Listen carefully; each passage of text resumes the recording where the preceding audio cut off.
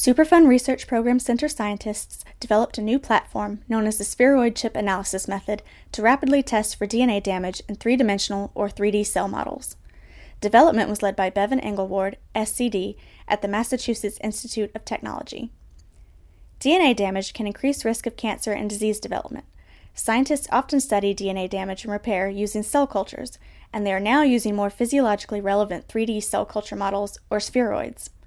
However, standard techniques for spheroid formation are technically challenging with relatively low yield. The new tool uses liver cell spheroids to measure DNA damage in toxicity studies. Because the 3D aggregate structure allows cells to interact with each other, it more closely mimics a natural environment than testing with single cells.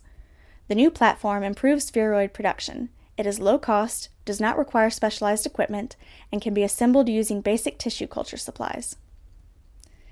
Existing spheroid culture platforms create a non-adhesive environment that drives liver cells to aggregate into a spheroid. With these methods, only one spheroid can be cultured in each well. The research team developed a new technique using agarose, a non-toxic material suitable for cell growth that provides a low attachment environment and drives cell aggregation. The researchers loaded human liver cancer cells, known as HepG2 cells, into 50 micrometer wide wells made of agarose. These microwells fit into the bottom of a standard well and a 96-well plate. They found that by using agarose to culture the cells, the HepG2 cells formed dozens of spheroids within each well in 1 to 2 days. They demonstrated that their system can analyze DNA damage levels, a novel application for spheroids. The approach leverages the COMET-CHIP assay to assess DNA damage directly in the agarose platform. The research team previously developed the COMET-CHIP assay, an adaptation of the standard laboratory COMET assay method that detects DNA strand breaks, but with higher capacity and better reproducibility. The assay involves electrophoresis, or the movement of DNA under electric current through the agarose.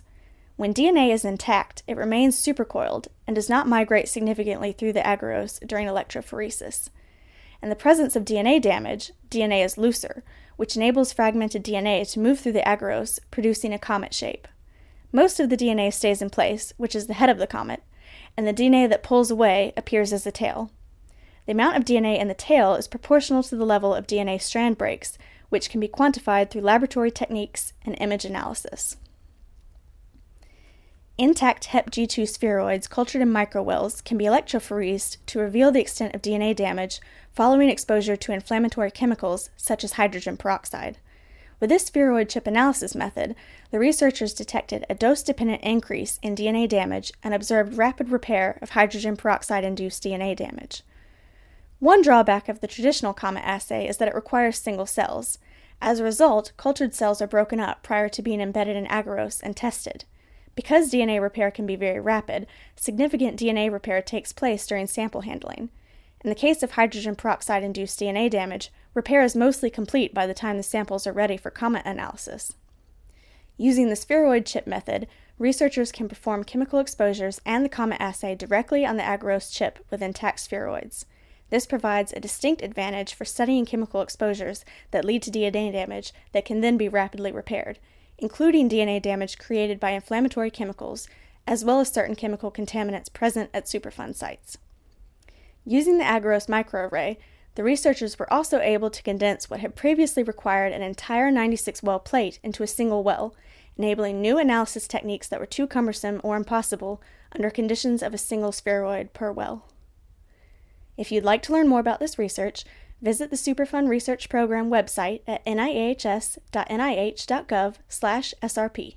From there, click on the research brief title under the banner and refer to the additional information listed under the research brief. If you have any questions or comments about this month's podcast, send an email to srpinfo@nihs.nih.gov. Join us next month as we discuss more exciting research and technology developments from the Superfund Research Program.